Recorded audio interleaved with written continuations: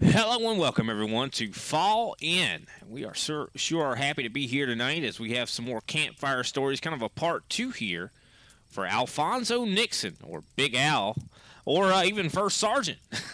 I know we've already gotten into that before with Tammy in one of our previous episodes, but glad to have you back. I know. Can't wait to talk some more about your service career and some of the things that mean a lot to you, Big Al. Yeah, absolutely. And when you say First Sergeant and Big Al, and I've been a lot of things to a lot of people. So yeah, I'll answer about anything to include either some uncommon names. Do you mean like people that maybe didn't like you quite as much? Because I mean, it seemed like Yeah, people liked you quite a bit out there. uh, Because I mean, hearing the stories from Chad and Daryl. but that's just Chad and Daryl. I mean, for every two, there's another 500 that probably will tell a different story. So anyway, I'm not lost. That's not lost on me. I understand it. Although I've made a lot of impacts to a lot of different people in a lot of different ways. So I can embrace that role. Yeah, definitely. Sounds like you were a big part in a lot of those. Your Joes, I guess you could say, lives. Tell us some stories about maybe how you and maybe not get specific on who, but like you can kind of tell some stories about you having to deal with kind of being a kind of in charge and things like that, and having to kind of lead these guys. I mean, because not just being in charge is not all of it, and of course, I mean that's kind of a power trip kind of way to say it, but like you actually led these guys. Leadership is not about being in charge. It's about being an example, right? Yeah, and I used to tell my guys all the time that it's called leadership, not drafting. Drafting, while effective in cup racing, doesn't do any good when it comes to leadership, because leadership, you actually have to be out front, and sometimes that's uncomfortable. It's uncomfortable for a lot of people, and then sometimes circumstances cause people to step up and be leaders even when they didn't expect to. Uh, but it's not about the stories, because there's for every incident there's 100 stories. But I could just simply say that I'll learn more about leadership from bad leaders than I did from good leaders. Well, you kind of learned what not to do in a way.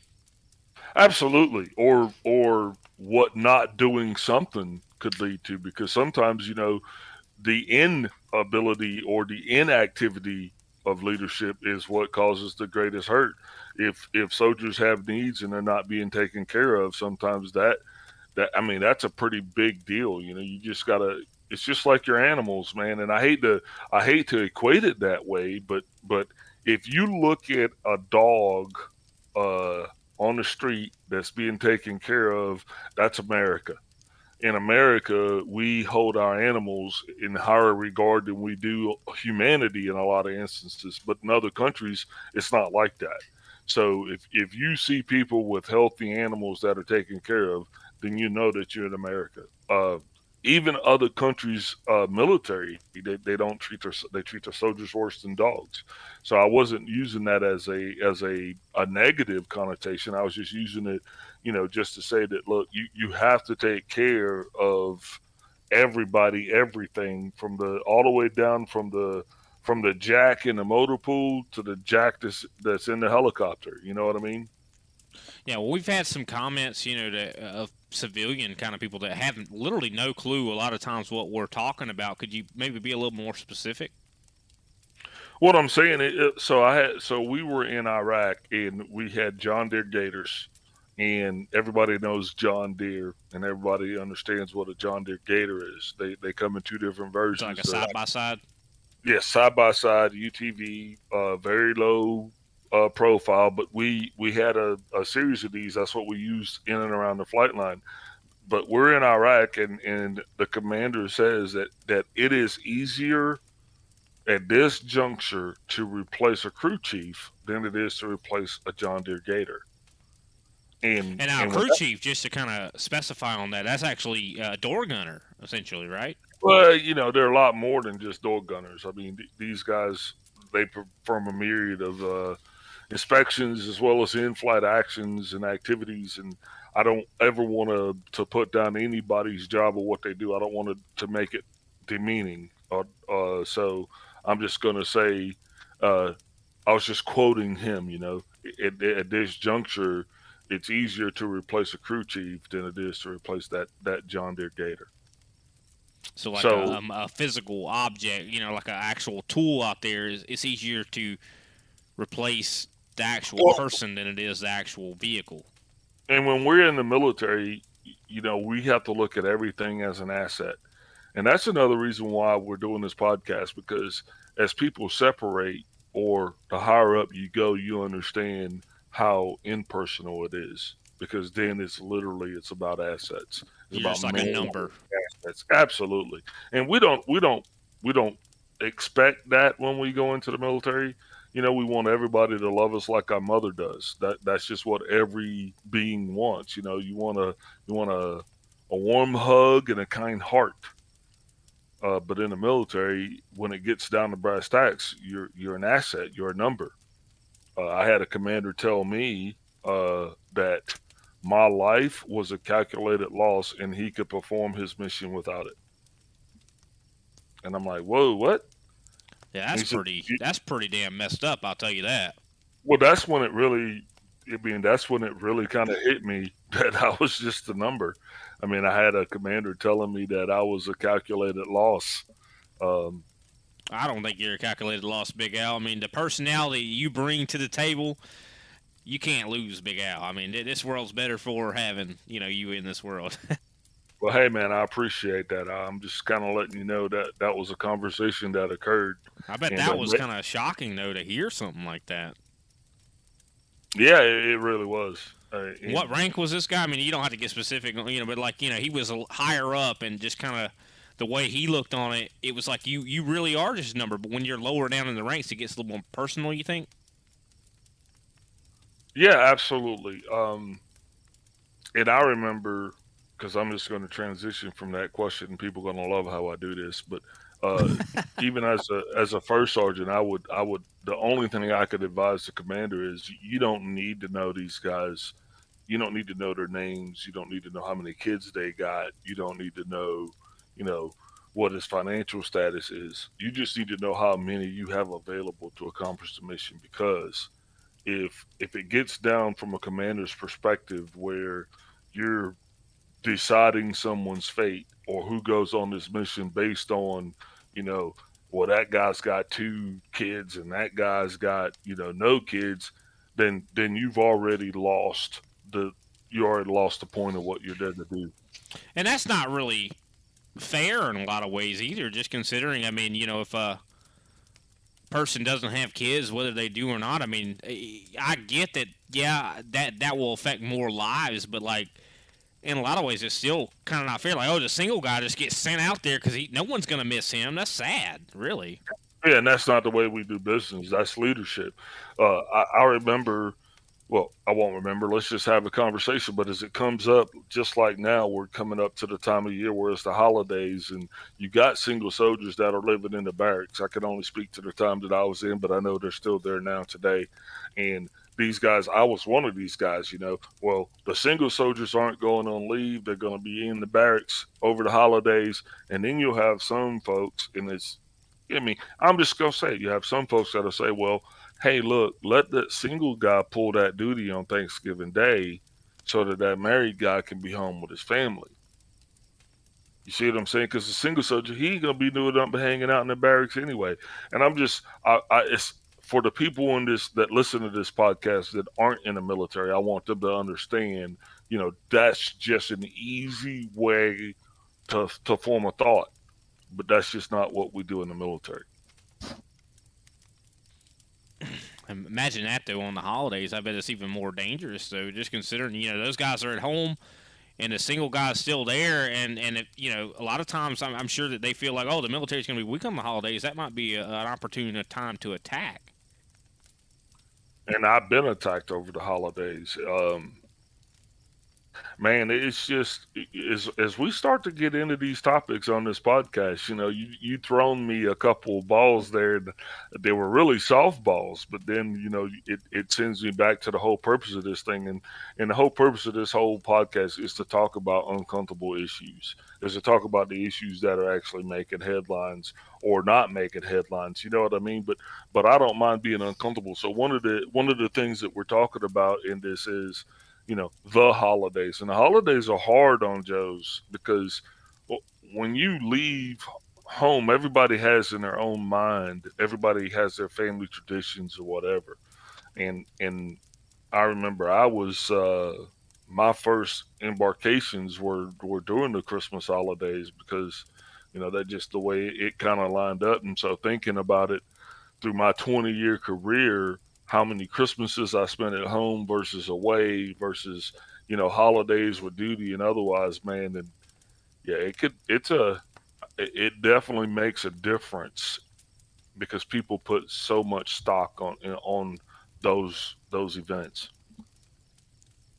Yeah, I mean, especially when even the Joes that have kids. I know we were kind of sympathizing with the Joes that don't, but I mean the Joes that do have kids, if they don't get to spend time and miss those precious memories. I mean, imagine how hard that's got to be to grow up, for that child even to grow up that dad's not always there, or even mom's not always there.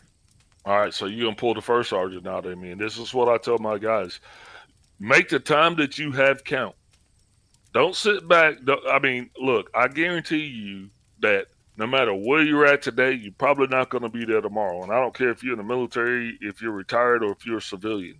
So you have to make today count. Carpe diem, seize the day. Because when you're gone, I mean, you're gone, whether that's dead or deployed. You know what I mean? And Yeah. it kills me that so many of these guys had so much time at home, but they were just wasting that time. Does that make sense? They're at home, but their kids are in the other room, or the wife's over there. They're at home, but they're not involved. They're not engaged. Well, And truly, that, they're and that not home though. I mean, we've talked about that and kind of covered it in other episodes to where even if you're out in you're out in deployment or you're back home, you're still in deployment technically, kind of in your mind. You know what I mean? It's like a lot of guys, they're out there or they're at home, but they're thinking, hey, my guys, my brothers are over there fighting, and I'm at home, and I'm not there to help them. You know what I mean? We've kind of talked about that before. yeah, Like, I mean, there is imagine that. how that takes you away from your family a little bit. Yeah, absolutely. That's a whole different podcast. But yeah, you're right. I was just speaking on the physical presence of the body, meaning Yeah. that I can guarantee you that if you were, because remember, I spent all of my time in the military outside of the time that I spent in school. I spent in a combat unit, combat uh, deployable units, meaning the divisions. I was in the 101st and the 160th uh, the majority of my career. That's where so fighting units. So I'm just speaking in the realm that when Yeah. you have the opportunity to go to the kids' game, go to the kids' game because next week you might not have that opportunity. And Yeah. to try to correlate that to what the civilians that are listening to this podcast understand is no one's promised tomorrow. So you got to make the day count. I mean, you have to be engaged. It's more than being present. You have to be engaged, No, and that's definitely kind of 100%. and that's a perfect segue into fall in. That's why we're doing this. I mean, because for all of those guys who have served, this is the way of saying, "Hey, fall in, man," because the formation that we need you to kind of to become a part of now is what's going on in your area. I mean, whether that be making your presence seen at schools, whether that means going down to your local VFW. I mean, there's so many areas right now where our leadership is needed in the community. We served one time before, but now it's time for us to serve again. So that's the reason why we're doing this fall in thing. And with that, each one is going to help one. So that way, if we got 10 people that already have got their disability stuff done, then the goal will be to get each one of those 10 to bring 10 more. Does that make sense? We got to engage our veterans Yeah, now. grassroots in a lot of ways too. I mean, because like to where Absolutely. Yeah, we've got to get involved because there's so many issues that affect veterans and veterans' lives that if the veterans aren't going to be the ones that are going out there talking about it, then they're just going to be talked about. And if you're being talked about, that means you're not a part of the conversation. So we need to get veterans involved in the conversation, and we need to be the ones that are actually managing our own talking points, if you will. So that's why Fall In is so near and dear to me, and it's taken us a long time to get to this point. But I think if people can stick around here, they're gonna not only be entertained, but they're gonna be informed. Just it's gonna be a little bit before you get to see Big Al act a fool, but because I'm just we trying already to. see that anyway. That's all right. Just tune into any broadcast on iRacing. But I'm yeah, just I joking mean, around. I know you can joke around as much as you want to because you understand that I know where you live. Oh, um, but kind of on another note, I mean, I know you said you want to get all these veterans involved and things like that. I think that also need to mobilize the civilian population. A lot of them just do not know what really is going on, and the things we talk about here are just so eye opening. Yeah, and that's another reason why we've got the website that we're developing. We're gonna have the Facebook page, we're gonna have the YouTube channel, and it's gonna also be a way where it's gonna be an interactive dialogue where civilians can actually send us questions, and you and I primarily will be sitting there, and we'll talk about these issues, and we want people to engage and throw us some hard balls. Give us some things that you would like to talk about, or you would like us to talk about. So as this goes forward, and we're gonna be bringing in different veterans that we're gonna talk to from both the Army, the Navy, the Marines, and even the Coast Guard. So if you know any of those people that are out there that have anything going on, charitable or otherwise, that they would like to get them on the podcast, we'd love to sit down with them around the campfire and have a good conversation because this, like I said, it's got to be entertaining as well as informative, Brian. For sure. But back to you. I mean, we still have a lot of time. We can still talk about. I mean, the floor is open, man. I mean, tell us some stories that you think are entertaining or just have some type of emotional development for yourself while you were in the military. You're gonna have to ask me a little bit more specific than that. I mean, I did Ask me, ask him specific yeah, questions earlier. yeah. I said, hey, what Okay. kind of things Well, did you have to deal with leading other, soldiers, trying to lead them, like anything that like just that comes to mind, that you affected a soldier's life by being a role model, a leader for him or her. all right, so I got a story. I was a combat skills instructor in 160th, and this was circa 97, 98. And we had this kid that he hadn't showed up to work. For lack of a better term, he was AWOL. Oh wow! He, So he literally, yeah, he was, ran away. yeah, but I knew he hadn't gone far. But yet he wasn't coming to work, and this was during the holidays. And so the kid, he finally comes in, and we're asking him the tough questions like, "Hey, what's going on?" And so he gets down to the point, and he says that um, he is on his way to work every day, but he doesn't have insurance, and so he can't get in the gate. So he turns around and he goes home, and then it starts to dawn on him just that Christmas is coming, and he doesn't have anything for his kids even for Christmas because he doesn't even have money to drive in. And so of course, after a period of peeling back the onion, if you will, we get this story from this guy, and I'm like, okay, no, I know what happened. I remember what happened. We hadn't heard from him, so I was home, and we figured out where he lived, and it went by, couldn't see him, couldn't find anybody, but the neighbor, said, "Hey, look, if you see this guy, give me a call."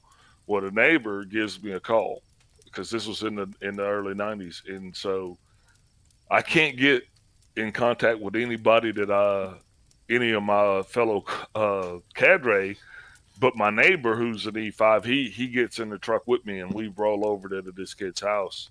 And I remember we went in there and I got him at home, and that's when he broke down and told me the story about not having money for his kids and for Christmas and spending the money in the gas and not feeling like he was getting any help. And I remember me and Avery Honeycutt, that was his name, Sergeant Honeycutt, who wasn't even in the same unit as I. It touched him so much that he went and got gifts from, he bought gifts himself, and him and his wife put together to try to get this kid a decent Christmas because the holidays were going on. I took it back to work. We all everyone. It's the holidays, man. And you work in the military, you're not millionaires, man. At this point, I was an E5, so it was everything that I could do to make sure that my own kids having a Christmas. And I Yeah. remember, and I remember, little AJ was he's between 4 and 5, and I explained to him that That's hey, when Christmas is an important time. That's for sure. and I remember I explained it to him like, hey, some kids not gonna have Christmas. Maybe you think you could, share some of your gifts, and he was like, pick the gifts he hadn't even seen, and we made it so that this kid could have a Christmas. You understand what I'm saying? Oh yeah. We delivered Christmas to this kid, not just in the form of gifts, but we got gifts for him, we got gifts for his wife, and we got gifts for his kids, and we got them food. We took care of them so they wouldn't have to worry about anything for the holidays. Yeah, that's awesome. I mean, that is such a inspirational story. I mean, I bet he, had a lot of pep in his step when he came back to, started working and stuff like that. I mean, man, didn't have insurance on his car, and that's crazy. I mean, I thought, I mean, I know the Army, don't they provide like lodgings and things like that? I mean, there had to be something to the story more than that, because I mean, what was all the money going to?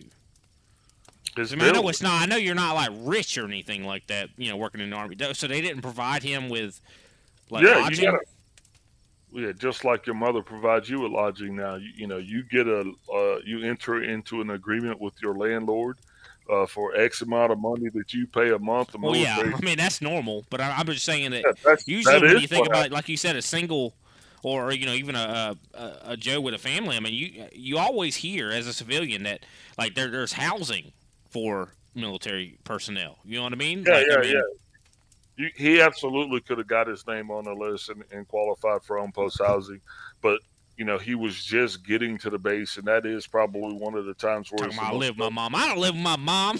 I know. Well, okay, of course you don't. But you know how this kid repaid us? How's that? I mean, that is such a great story. Yeah, he didn't show up on the Oh second. my goodness. True You had to story. be Couldn't some make kind it of up. damn mad. I bet. I bet both you and that other guy that helped. You know what? That was early on in my career, so I would say at that point I was very impressionable, and at that point I might have been disappointed. But as the years go by, you see stuff like that, it becomes, I mean, I mean, y'all so made that common. kid's Christmas. Christmas. Yeah, and that's just it, man. You spend your whole life giving, and not everybody that serves the military is honorable. I'll just say that, it is what it is. See, I just feel like there must have been something else to the story, in a lot of ways too. But I mean, hey, you guys did the right thing. You had his back, and that's what matters. You know what I mean? You guys did, even if you didn't get anything for it, you still, you did it out of the goodness of your heart. And so I mean, a lot of people think the military probably takes that heart out of you, but it doesn't sound like it. No, above and beyond. I mean, we did for that guy, and that's how he repaid us. And I remember telling him that when we finally did get him, because we sent him home. Uh, you know, it, we're gonna do the paperwork at that point, guy. We went way above and beyond what was expected, and then that's just how you even. Yeah. Anyway,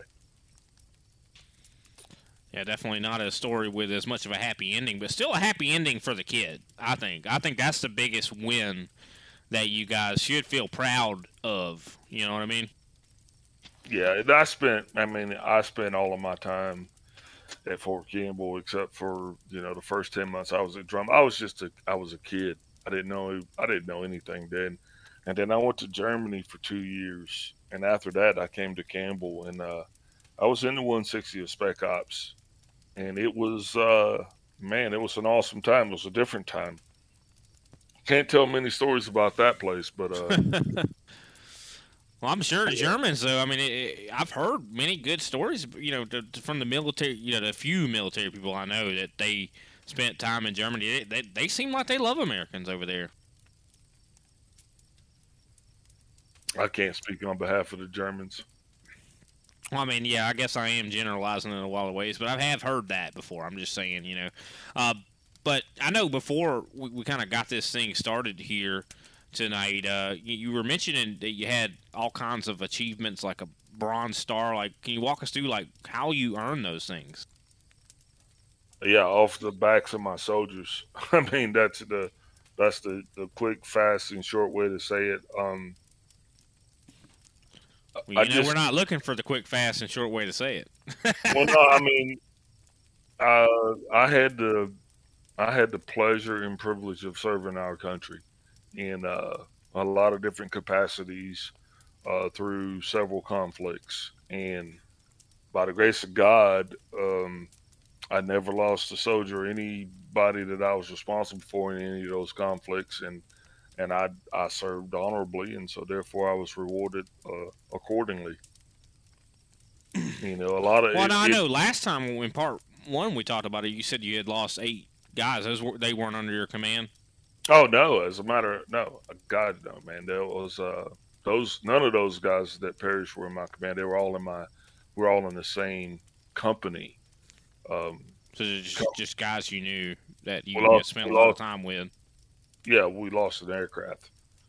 We had three aircraft Oh man, in the Philippines, and one of those aircraft ultimately ended up crashing.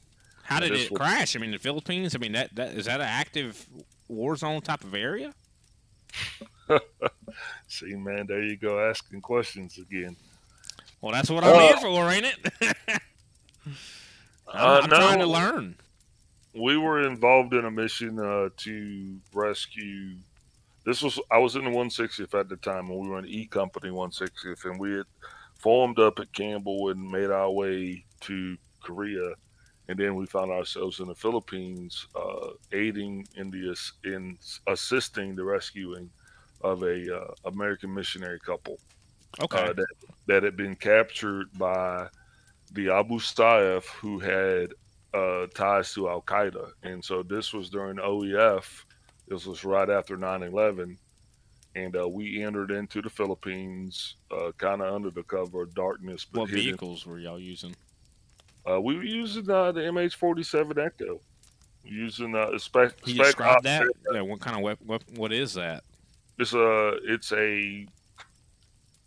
a Chinook. That's a special Okay. variant of the Chinook. It's a helicopter.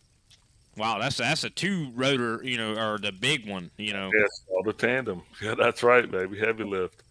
Yeah, that's those Uh, things are crazy. I mean, Yeah, so we kind of got the call to haul about everything that you could imagine, from Dr. Peppers to mail to people, and as a result of that, one of our runs to and from the island, because the Philippines is full of islands, one of our aircraft subsequently, it ended up crashing, and it killed all 10 on board, 8 of which were members of the 160th, and 2 of which were members of the Air Force. They were PJs. oh dang. So they crashed. Like, could you give us any information on how they crashed? Like, was it because of fire? Like, actual, small arms fire. What caused them to crash? Well, about as much as I want to get into it, it was just the aircraft became spatially disoriented in poor loom, low visibility, and Oh, probably they bad ended up, fog or something. yeah, smoke on the water, right? I'll tell you what. I mean, I hate to derail a little bit, but me and you on our off time, a lot of times we do a lot of flight simulator stuff like that. And I'll tell you what, it does get pretty hard to fly in some fog. Yeah, but the cool part about that is you can respawn, and that's one Yeah, of you the can't reasons. do that for those guys that lost their lives. Yeah. Yeah, right. And that's the reason. Watch this transition. That's the reason why I am so big on simulations for veterans because it can get them in a virtual environment, and that way they don't have to worry about the anxiety of being around a crowd of people. It can be controlled, and it's a great way to actually help with things like PTSD. See, I'm wondering, because I remember I kind of threw you a hard ball last time whenever we were talking about, shooters and stuff for PTSD. But like, if maybe you were in a situation to where you had flown an aircraft or something like that and had a really close call, or being under fire, could that trigger something? Being in a flight simulator environment. I don't know, man. It just depends. Everyone's situation is different, and that's it. That's the thing about Yeah. PTSD that people have to understand that no two people are gonna view the same situation the same. You know what I mean? They're gonna have direct different reactions to it, and that's why PTSD is such a beast to cope with. But we just want people to know, especially our veterans that are out there, you're not the only one that's dealing with it, and that's why I appreciate you asking me the tough questions, man. And I even strayed away from them a lot tonight, but as we roll on through this journey together, a lot of this stuff that we're talking about is going to come to light. I just don't, it might not be time yet, but trying to keep this entertaining and informative. Well, it's not Right. it's not informative if you don't give me the facts. I understand you're afraid to talk about some of these things. I get it. I definitely get it. I mean, And but I what do hope you what are you wanting that I'm not giving you? I guess would be the No, I direct mean question. you've definitely given me a lot. I'm just saying that I know that you do sound reserved, like you're not wanting to go into things a little bit deeper. And of course, I don't want you to of course give us names or anything like that. But Well, I mean you just talk about maybe. If you don't want to, it's completely fine. But like talk about one of the times you actually maybe were under fire or something like that. The time you were really scared. uh, nope, never came under fire, indirect fire. But I laugh Yeah. about that because you said, "Tell me about one of the times that you were scared." And the reason why that's funny is because, like, what is fear? You know what I mean? I mean, even maybe not even fear for your own safety, but fear for others. I'm sure you dealt with that. I mean, considering you had to probably get the call that hey, this aircraft didn't make it. All these guys, they're gone. Oh man, and and the reason why I don't want to talk when you say stuff like that is, and I want our listeners to understand, it has nothing to do with me. It has everything to do with the family members of the deceased. Because every story that I could tell you about that, there are still survivors out there that are trying to do just that. And maybe if they were telling their version of the story, I'd feel a little better about it. But until I've heard their version of the story, I don't I guess I'm kind of tripped up about telling mine. Um, Not like 9/11 of seven. Um, I'm coaching my son's football team. He's in eighth grade at the time. We're in between deployments. Uh, I'm coaching defensive line and the linebackers. And practice is over. I go back to my truck. I get my phone, and I'll drop his name, Rob Benino, who was my boss at the time, PC officer. Uh, I had a missed call from him, and Rob never called me after work. So I call him back, and he says, "Hey, what's the procedure for uh, if an aircraft, doesn't show up?" And I'm like, "Well, what do you mean?" Well, say we got an aircraft that doesn't end up where it's supposed to be. You know what we're supposed to do about all of that, right? And I'm like, "But tell me what you're saying." And he's like, "We had a flight of three, and one of the aircraft hasn't been heard from." And I was like, "Okay, so we have to sequester the records for the aircraft, uh, blah blah blah." This is a whole sequence of events, but yeah, we're tracking, we're compliant.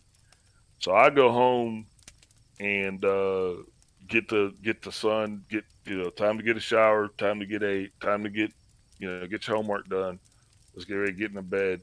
I go down to the basement and I call Rob and I said, "Hey, I'm getting ready to have a toddy. I'm getting ready to have myself a nightcap because been going at it since early in the morning, and here it is about 8:30, 9 o'clock at night. I want to get myself a little jack on the rocks and then go off to nighty night." And he said, "Hey, we're at work. Don't worry about it. Don't need you, Sergeant." Called the guy's name, came in, and we got the records pulled. They've been sequestered, and we're going to be sending people out for recovery. And I'm like, "What?" So then I get another phone call that says, "Hey, I'm on my way to Alabama. Uh, we had an aircraft that crashed and it killed three of our guys. We lost a bird and we lost uh, a captain, a W3, and an E5. Lost a flight crew over not too far from where I live right now. You know what I mean?" And so things like that happen, and that's not the In only crash. Alabama? Yeah, the crash occurred in Alabama. Yeah. Wow. I thought you were kind of talking about the same story about in the Philippines, but no. So this was something that you were at home in Alabama, and No, somebody this just called you. No, no, no, no. I was in the army at Fort Campbell. This was September 11th of '07. Hmm. This is a separate crash. And Wow. that's what I was telling you. It's complicated and complex because when these things occur, there's still survivors that are out there. So you don't want to ever get too much into the detail of the story because I don't know what everybody else has heard or what they know. So I could tell you stories that I know what people know. That's a lot different. You know what I mean? But also, I'm very cognizant of the fact that these guys left families behind. Their children are now adults, if you think about it. And so here it is where this guy might have kids that don't know me from a can of paint, but yet I'm talking about the day his dad died. You get it? So I definitely try to be sensitive to those issues. No, I definitely I can understand that for sure. Yeah, I So mean, when you ask me questions, it's not that I'm cowering away uh, from anything. It's just that the first thing that goes into my mind is like those that are still here: mothers, fathers, sisters, brothers, cousins, uncles, kids.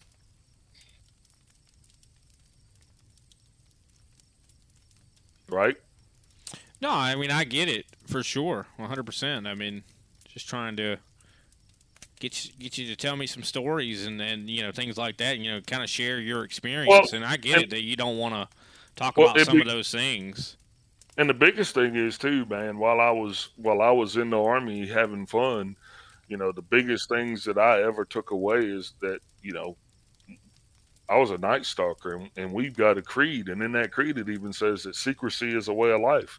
For my only true ally is the night and the element of surprise. You know what I mean? So I'm from that era before we put everything on social media. I'm from that very cryptic era, and the guys that we're going to be talking to, they grew up in that same era as I did. Not too many of them were just from that social media flashbang where you put everything on Facebook. A lot of the people that we're going to be talking to in these interviews even are guys that are pre that, and so we're going to be tearing down walls, man, and that's one of the reasons why I wanted to do this because, I have barricades as well that that's why I want you to ask those questions. I'm just trying to justify the reason why I might be a little skeptical with answering. I say if you want to bust those walls down, you got to start sometime, and this is what part two is about, Big Al. Well, yeah, but I got a therapist as well, and her name isn't Brian Britt. That was a joke. Was that funny? That wasn't funny, was it? I mean, it's not really that. It actually is pretty funny, just considering knowing me. I'm not the picture of mental health my damn self. You know what I mean? And that's kind of why we. But I mean, I just still feel like, why are we here? We gotta get into the nitty gritty, man. I mean, you've given us some good shit, but we gotta get further into it. Okay. What do you want to know? I mean, I asked you before. You earned those bronze stars. How'd you earn them? You said it was on the back of the guys that were running underneath you. I mean, is that really what happened? Like, tell us a little about some of them stories of how those guys did earn you that bronze stars, possibly. Okay. Let's say we were in Iraq. This would have been, I believe, 5 to 6. I believe 2005, 2006. I believe it was 2005, 2006, and we were in Balad, and Balad, Afghanistan, Balad. This is Iraq. Iraq, okay. And IEDs at the time they were a big problem. And I was a senior aviation officer, NCO at the time. And we had our battalion task force had a total of 38 Black Hawks. We had 30 from the unit itself, 3 companies, 10 aggregate per company, plus 8 assigned to us from the Kentucky National Guard. And our mission was over the country of Iraq. Our expert leaders came up with like the 5 Olympic rings. And so if you put these rings over Iraq, each one of those was a ring route for a helicopter, and they overlap. So you can move from one end of the country to the other without having to get in a car, especially for moving personnel, without having to get in a vehicle and get on the road and risk being blown up by IEDs. And so, I mean, my guys busted their ass every night. We worked every night, and I think we broke a lot of aviation records, and we never dropped a mission. So we made sure that we had enough ready aircraft for the next morning to meet all of those ring route missions, and that was a pretty big deal. I mean, we flew in excess of 25,000 hours during our time period in Iraq. Wow. And, even though IEDs were the main concern, I mean, RPGs probably had to be a concern too. I mean, because wouldn't they try to shoot down these aircrafts, or was those ring routes safe?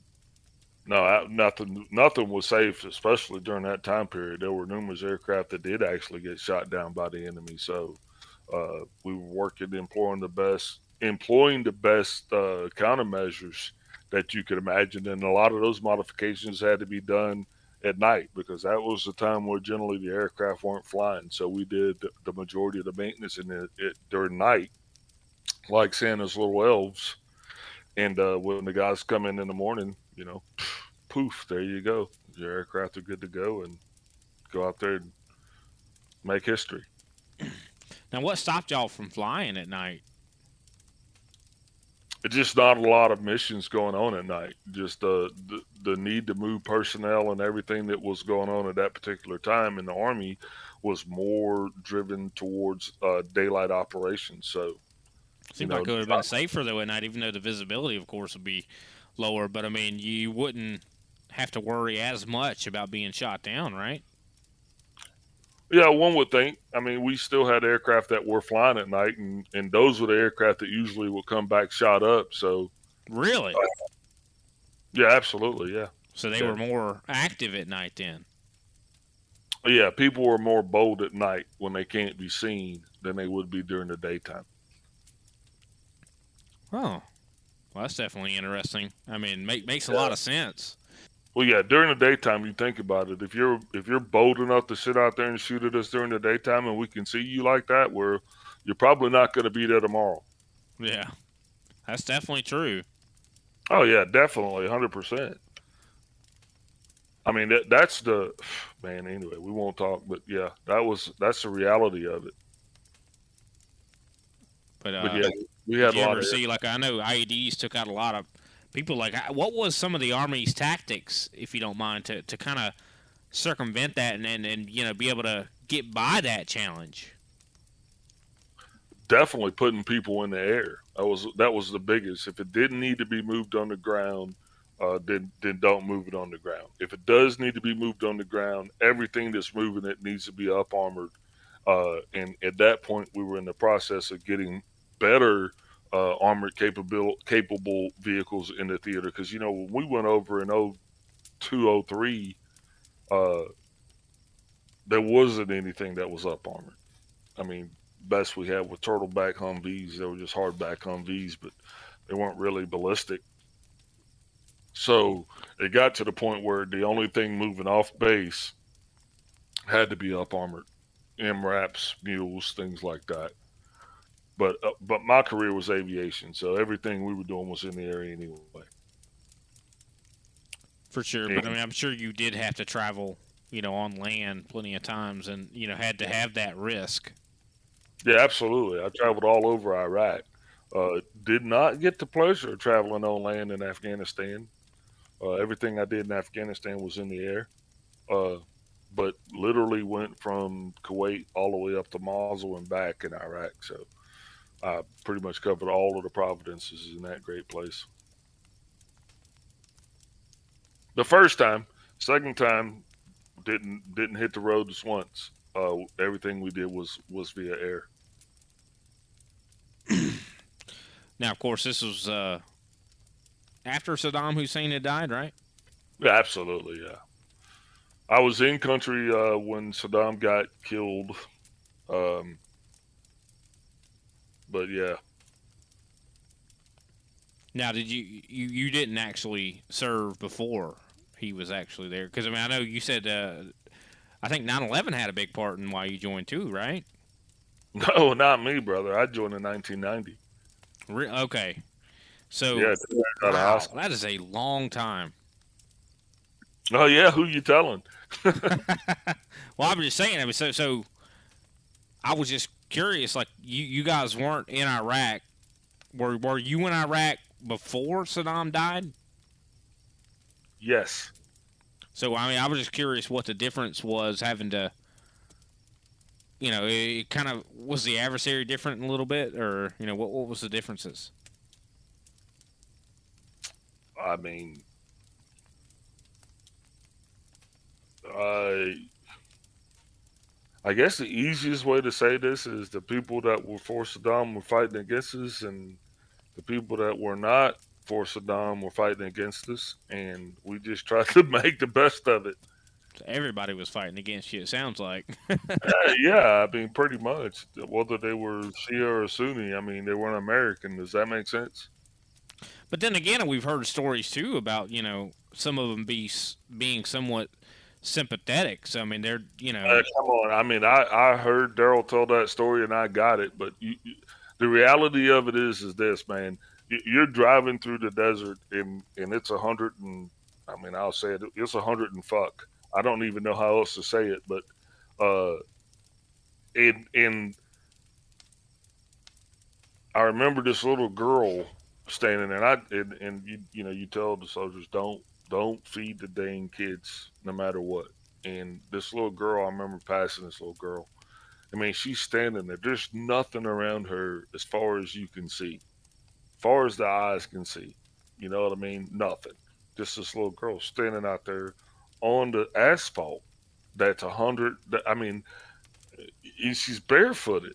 You know what I mean? Wow. That's gotta. I mean, heck, I hate to walk barefoot in the sand at the beach. You know, like in Myrtle Beach. And That's gotta be and this, hot in and this was Iraq. yeah, and this was early on, but somebody ended up throwing that little girl something, and Like a grenade. no, like some food or a packet of food or Oh, something. okay. And when you look back, there's like 10 kids around that little girl now. You know what I mean? Do you understand? Oh yeah, but of course, if they're hungry, of course they're gonna be wanting to Yeah, so be fed. that's why they send the little girls out there. That's why they send the little girl out there. She'll never get what you give her. That's why you don't feed them. You don't give them anything. And then That's that's kind of hard. sad though when you think about it, dude. Because what if they're really hungry? Everybody should be fed, wouldn't you say? Yeah, you're right. So you feed that little girl and they're going to bust her head open. And then she'll never get what you gave her anyway. I mean, That's do you understand what I'm saying? savage sounds like to me. I mean, just so you're saying that whenever you feed her, all these people are going to come and hurt her to get that food from her. Is that what you're trying to say? That's exactly what I'm saying. Our logic doesn't work in their reality. I mean, we found those people there. They were there when we got there. So there's nothing, it's not like we're even trying to change these people. We're just interacting with these people. Well, what about all the, trying to install democracy there? That was the second trip. The first trip was way more savage than that. I mean, it was Introducing to a new culture for the first time, for a it lot of was yeah. it was brutal. I mean, we were burning poop for over half of it. I remember, That's interesting though, because the second time it was a little bit more trying to help them out, but like so the first time wasn't really about that really. It was kind of well, like just to survive and get out there and take care, get rid of this tyranny, I guess. well, it was Saddam Hussein's reign. That was the first one, but Weapons of mass destruction, the whole George Bush yeah, thing. Yeah. yeah, we didn't. Afghanistan was where we were bringing in a new government. Okay. The elections, we had the elections in Afghanistan, and that was See, I think a lot of civilians, those wars run together, wouldn't you say? well, yeah, Like, I mean, a lot of people don't understand what, especially the younger crowd. I mean, like me, I'm only 31, and I know that I feel old, but I know that really that's not that old. Of course, you've lived a lot longer than me. You joined the military. You said 1990, dude. yeah, 10 years out of I was born in 91. So I mean, you got what I'm saying. It's like it doesn't register for a lot of us that those were two separate things, like the Gulf War and the battle in Afghanistan, the war war on terror are the same two for us in a totally lot of different, ways. nope, two totally different events. Yeah. And 9/11, it changed the way our country operated, even to this day. And we had a lot of uh, there was a lot of patriotism that came from the attacks on our country at 9/11. I remember, seeing the amount of American flags, and up to that point, when I came in the army, I mean, we couldn't. If I was going home, I couldn't be in uniform, and that wasn't. You ask me why. Well, I would assume. I mean, probably because people just loved you to death. You know what I mean? And think about that. You're being sarcastic, but if the difference between September 12th, 2001 and September 12th of 1991 was I couldn't wear my uniform on my way home. And I don't mean like from work. I'm talking about like I could get off work and drive to North Carolina in my uniform. You know what I mean? After 9/11. Before that, I couldn't, and it was for my safety. Really? Yeah, So you're saying that so welcome before to 9/11, people wanted to hurt you? welcome to America. Yeah, absolutely. There was no love for military prior to 9/11. That's a true story. I mean, you remember when the Vietnam veterans came back, like Tammy said, that you know, they haven't been welcomed home. Well, until that, we still kind of fell into the same soup bowl as they did. Nobody really needed the military until we got punched in the mouth, and then all of a sudden, hey, where's the military guys at? We're like, yeah, we're right here. Let's go get them. I mean, and that was the mentality. Let's go get them. You want to play? Let's go. And we took it to them full court press. Yeah, you definitely did. I mean, Oh yeah, way more than you could ever imagine, and way more than ever be said. But it shaped a whole breed class of warriors that this country had never seen. And when those guys got back, not all of those people did 20 years and got out a lot. The vast majority of these warriors only did 5, 6, 7 years, but yet half of that was in combat. And now they're coming back and they don't have that 20 years of military experience and understanding how to navigate through the system to help them navigate through the VA or whatever. So a lot of them are just out there lost. And so hmm now I'm saying was, oh shit, they need a first sergeant. I mean, that's what they need. Hey, fall in, and then if you're a damn retired first sergeant, then do what you can where you're at, and we'll do the majority of it online. But we got to do something. We just can't sit back now and just let this thing keep going because I suffer from as many inks as my soldiers, or probably more. I guarantee you more. I mean, it's and I lived with it. I kept it buried. I internalized it, and what really jacked me up is when I got cancer because then I couldn't internalize everything. Something had to seep out to keep me from exploding. well, that's one thing that we really haven't covered at all, and I think that great I think that's transition gonna be to that. part three. I think that's gonna be a great part three. I guess it sounds like we have reached a conclusion here, but man, I mean, we definitely had some good conversations here tonight, and can't wait to get part three started because I mean, I know that that's another inspirational thing that you've kind of dealt with and are still in the battle, presently. Yeah, yeah. It's a journey. That's what I call it. Well, we definitely appreciate you, Big Al, and definitely some great conversations. Can't wait to get back at it. Of course, we're going to talk to you a lot more, just considering you're an integral part in this. But thanks for your time, and we'll talk to you next time, of course. And we appreciate everybody out there tuning in. Fall in.